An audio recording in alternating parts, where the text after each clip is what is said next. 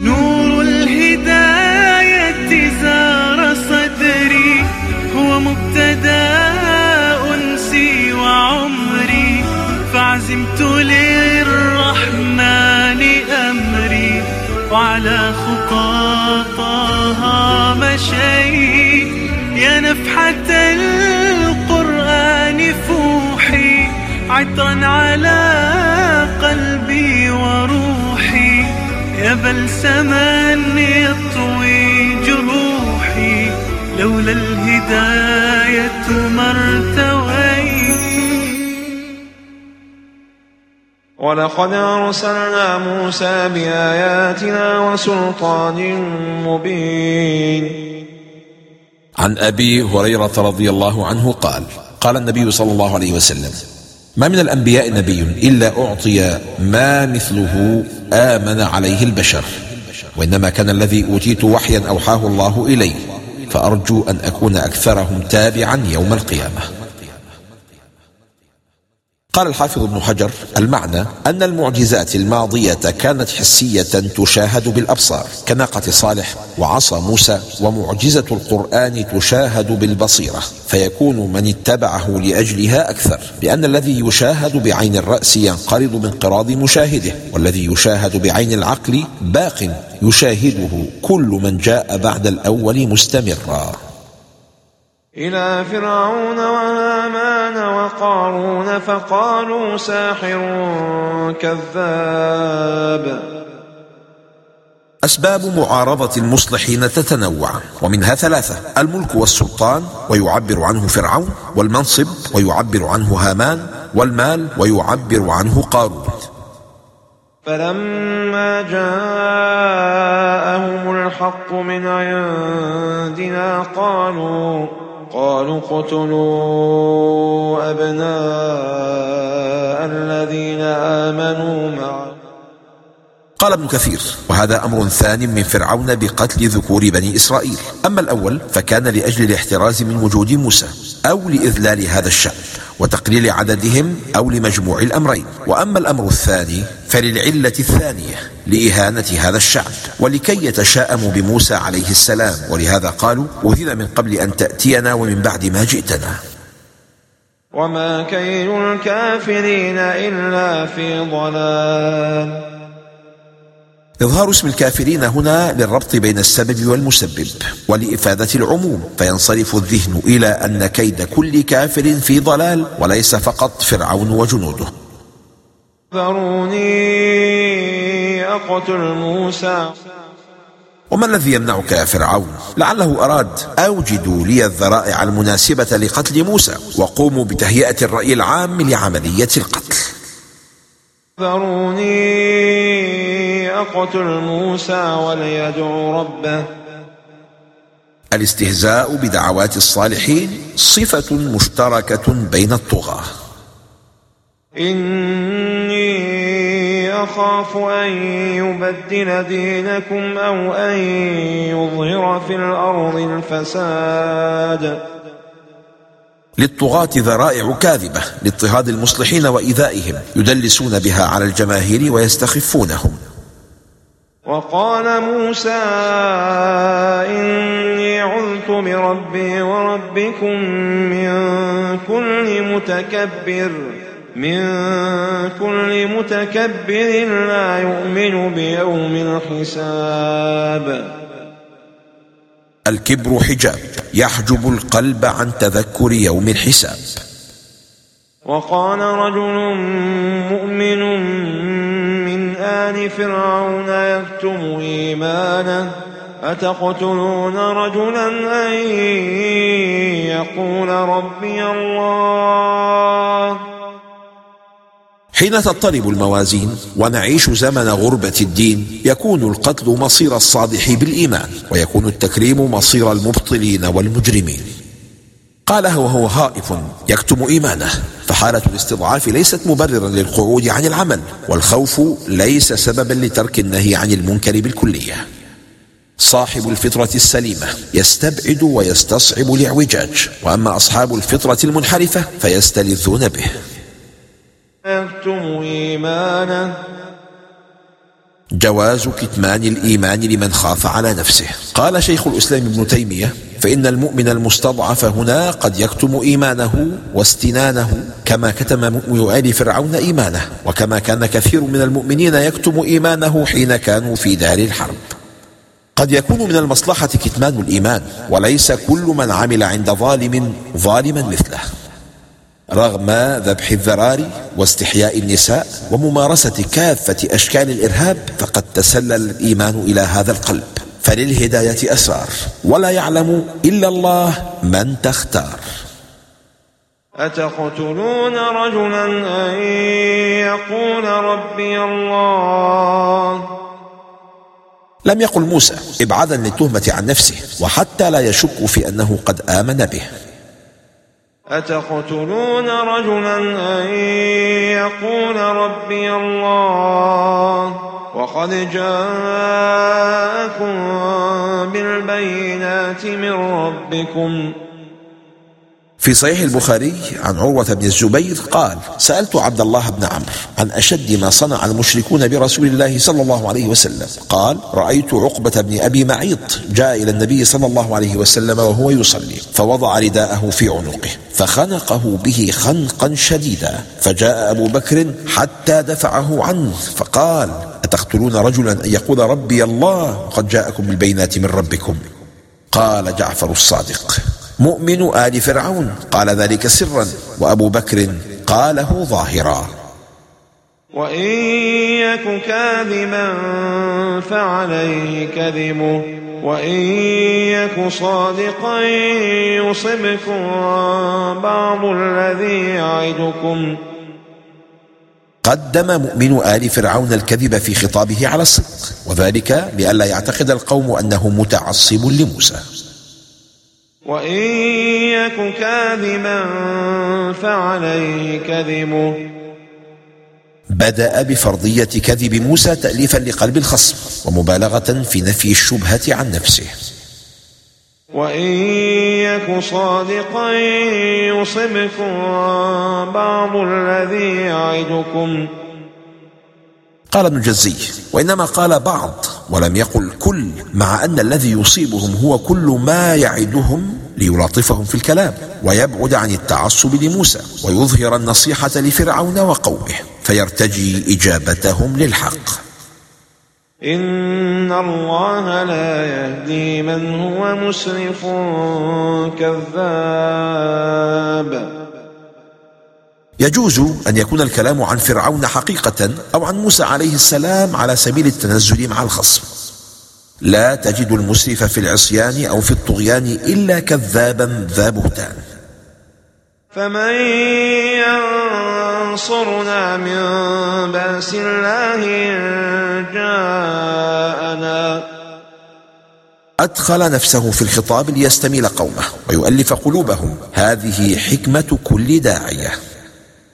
ما أريكم إلا ما أرى. الاستبداد فكرة، والفكرة لا تموت، وحامل هذه البذرة قد يكون أبا أو أما أو مديرا أو أميرا أو حاكما أو أي صاحب مسؤولية. من مهلكات الفرد إعجاب كل ذي رأي برأيه، فإذا كان قائدا كان ذلك سبب هلاك الأمة.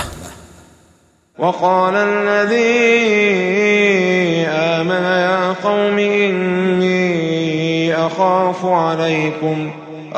عليكم مثل يوم الأحزاب. قال السعدي: كرر دعوة قومه غير يائس من هدايتهم، كما هي حالة الدعاة إلى الله، لا يزالون يدعون إلى ربهم ولا يردهم عن ذلك راد، ولا يثنيهم عتو من دعوه عن تكرار الدعوة. تحزب أهل الباطل لمحاربة المصلحين هي سنة ماضية من عهود النبيين وحتى يوم الدين. مثل داب قوم نوح وعاد وثمود والذين من بعدهم. أعمى البصيرة لن ينفعه مثل هذا التفكير، ومن ختم الله على قلبه سينسى أخبار الهالكين والمعذبين. وما الله يريد ظلما للعباد. يطلق الظلم على أمرين: الشرك بالله، إن الشرك لظلم عظيم، ويطلق على المعاملة بغير الحق. وقد جمع قوله وما الله يريد ظلما للعباد كلا النوعين، فالله لا يريد صدور ظلم من عباده بالشرك، ولا يشاء أن يظلم عباده. ويا قوم إني أخاف عليكم يوم التناد. سمي يوم التناد لأن النداءات فيه تتعالى، فمن طالب شفاعة وصاحب ضراعة ومهنئ بنجاه وموبخ على ما جناه ومعترف ببلواه ومعتذر عن خطاياه ومناد بالويل والثبور ومناد بالفرحة والسرور. قال القرطبي: زاد في الوعظ والتخويف وأفصح عن إيمانه، إما مستسلما موطنا نفسه على القتل، أو واثقا بأنهم لا يقصدونه بسوء. تنويع الخطاب الدعوي: بعد أن خوف قومه من العذاب الدنيوي أتبع ذلك بتخويفهم من العذاب الأخروي. يوم تولون مدبرين ما لكم من الله من عاصم. محاولات الهروب من أهوال يوم القيامة ومن عذاب الآخرة محاولات ساذجة يلجأ إليها من أيقن بالهلاك. ومن يضلل الله فما له من هاد. في الآية فراسة ظاهرة وتعريض بتوقعه أن يكون فرعون وقومه من الضالين، لأنه أحس منهم الإعراض ولم يتوسم فيهم بشائر الانتفاع بنصحه والاهتداء. بهداية من فضل ربي يكسو الجمال ربوع قلبي، يخضر إحساسي ودربي وملامحي حين اهتديت. ولقد جاءكم يوسف من قبل بالبينات فما زلتم في شك مما جاءكم به، حتى إذا هلك قلتم لن يبعث الله من بعده رسولا، كذلك يضل الله من هو مسرف مرتاب. تكذيبكم كتكذيب آبائكم من قبل، وكأنكم لم ترثوا منهم إلا السيئات ولم تتعلموا منهم إلا الإعراض عن الآيات. ولقد جاءكم يوسف من قبل بالبينات فما زلتم في شك مما جاءكم به. ما أسفل هذه الهمم، جاءتهم البينات فقابلوها بالشك والشبهات، وقام يوسف بتنظيم شؤون دنياهم وأنقذهم من مجاعات، فلم تعزم نفوسهم على أن يسألوه إرشادهم في الدين ليفوزوا بجنات النعيم. الذين يجادلون في آيات الله بغير سلطان أتاهم. يجادلون بصيغة المضارع لإفادة تجدد مجادلتهم وتكررها، وأنهم لا ينفكون عنها.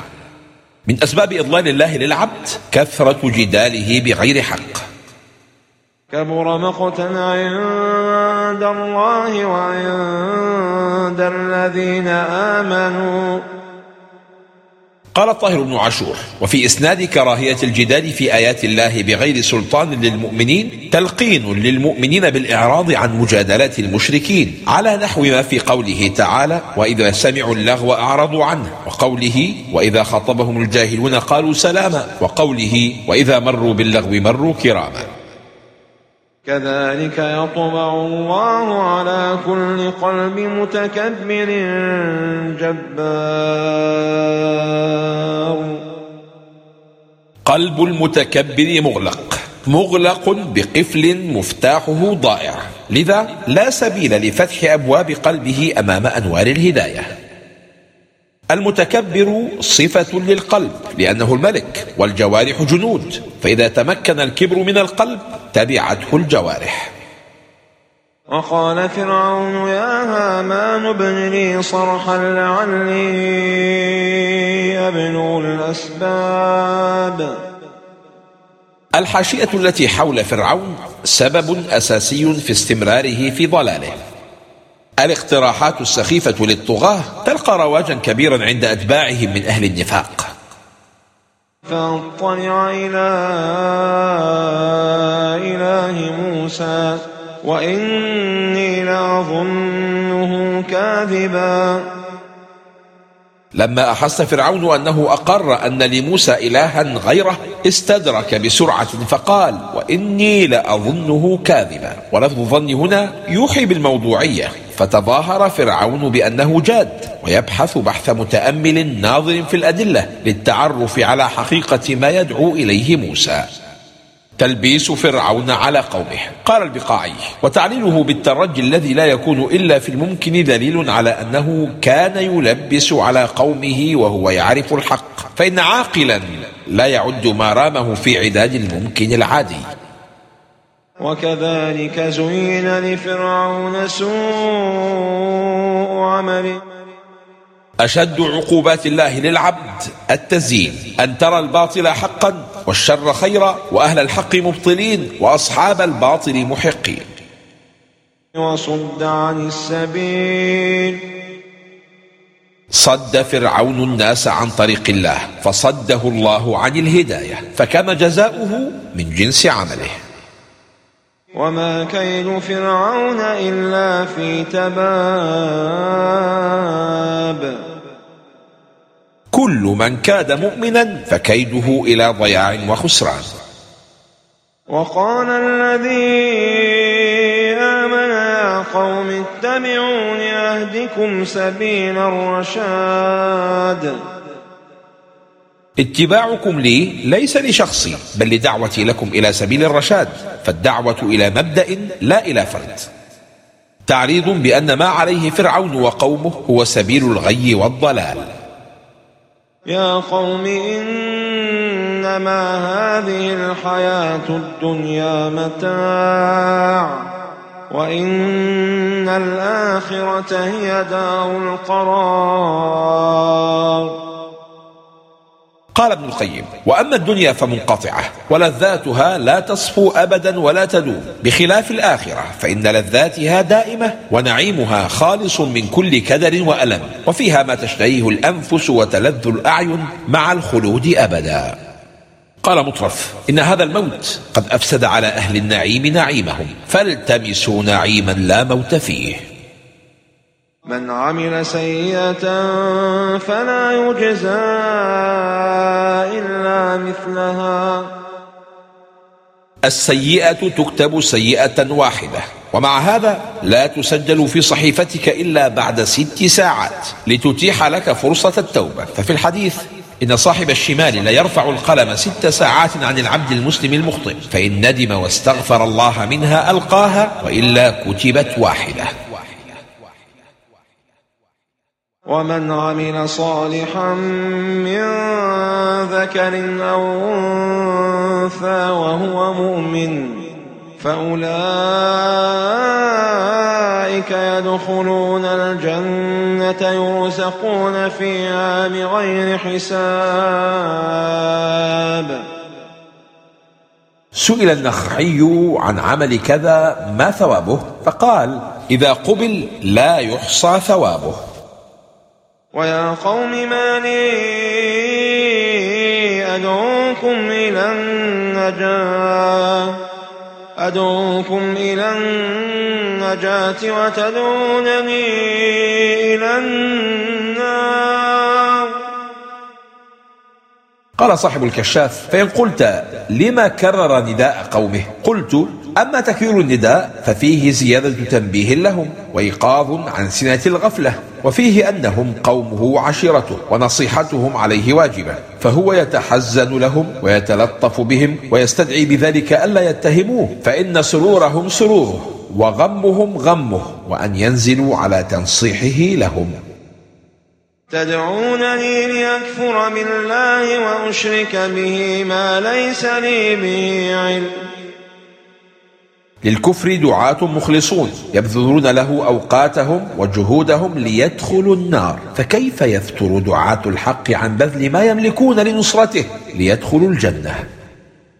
وأنا أدعوكم إلى العزيز الغفار. ترهيب وترغيب. العزيز الغالب الذي يغلب من عصاه، لكنه مع هذا غفار لكل من آمن به ورجاه. لا جرم أن ما تدعونني إليه ليس له دعوة في الدنيا ولا في الآخرة. ثبت لدي بما لا يقبل الشك أن آلهتكم التي تدعونني لعبادتها آلهة باطلة لا نفع ولا ضرر منها في الدنيا ولا في الآخرة. قال الإمام الرازي وفي تفسير هذه الدعوة احتمالان: الأول أن المعنى ما تدعونني إلى عبادته ليس له دعوة إلى نفسه، لأنها جمادات، والجمادات لا تدعو أحدا إلى عبادة نفسها. وقوله في الآخرة يعني أنه تعالى إذا قلبها حيوانا في الآخرة فإنها تتبرأ من هؤلاء العابدين. والاحتمال الثاني أن يكون قوله ليس له دعوة في الدنيا ولا في الآخرة معناه ليس له استجابة دعوة في الدنيا ولا في الآخرة.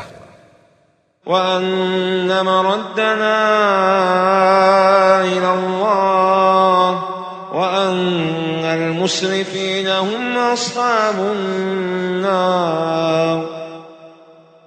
الدنيا ليست عادلة، لكن الحياة ليست في الدنيا فقط، بل الحياة الحقيقية هي حياة الآخرة، بل هي كل شيء. فانظر إلى الصورة الكاملة ولا تحكم على الرواية من فصلها الأول. وأفوض أمري إلى الله. من فوض أمره إلى الله لا يعتريه قلق، لأن قلبه صار معلقا بالسماء. وأفوض أمري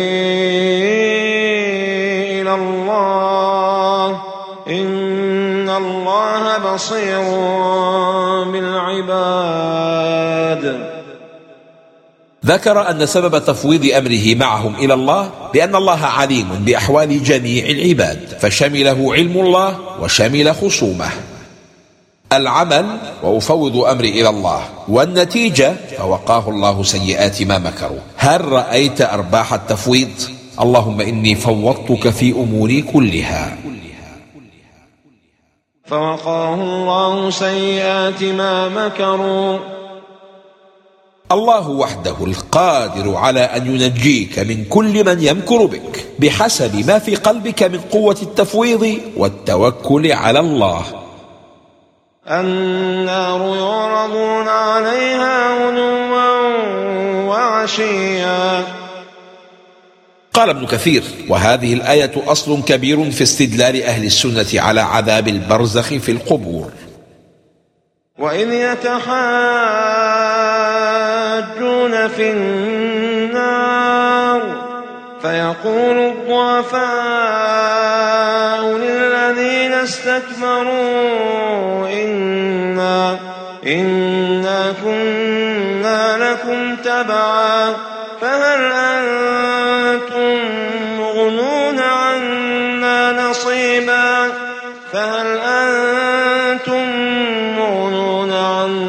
نصيبا من النار. هنا تفاصيل قصة النزاع والخصومة في النار بين العبد المأمور وسيده، بين الأتباع والكبراء والضعفاء والزعماء. إنا كنا لكم تبعا فهل أنتم مغنون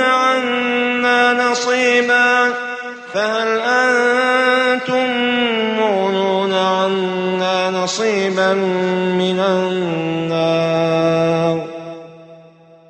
لا أمل عندهم في الخروج من النار، أقصى ما يتمنونه هو تحمل غيرهم نصيبا من عذابهم. قال الذين استكبروا إنا كل فيها إن الله الله قد حكم بين العباد. عبارتان وقع كل منهما أشد من الآخر في تيئيس أهل النار من تخفيف العذاب. إن كل فيها إن الله قد حكم بين العباد. إن الله قد حكم بين العباد. حكم الله نهائي لا نقض فيه ولا استئناف.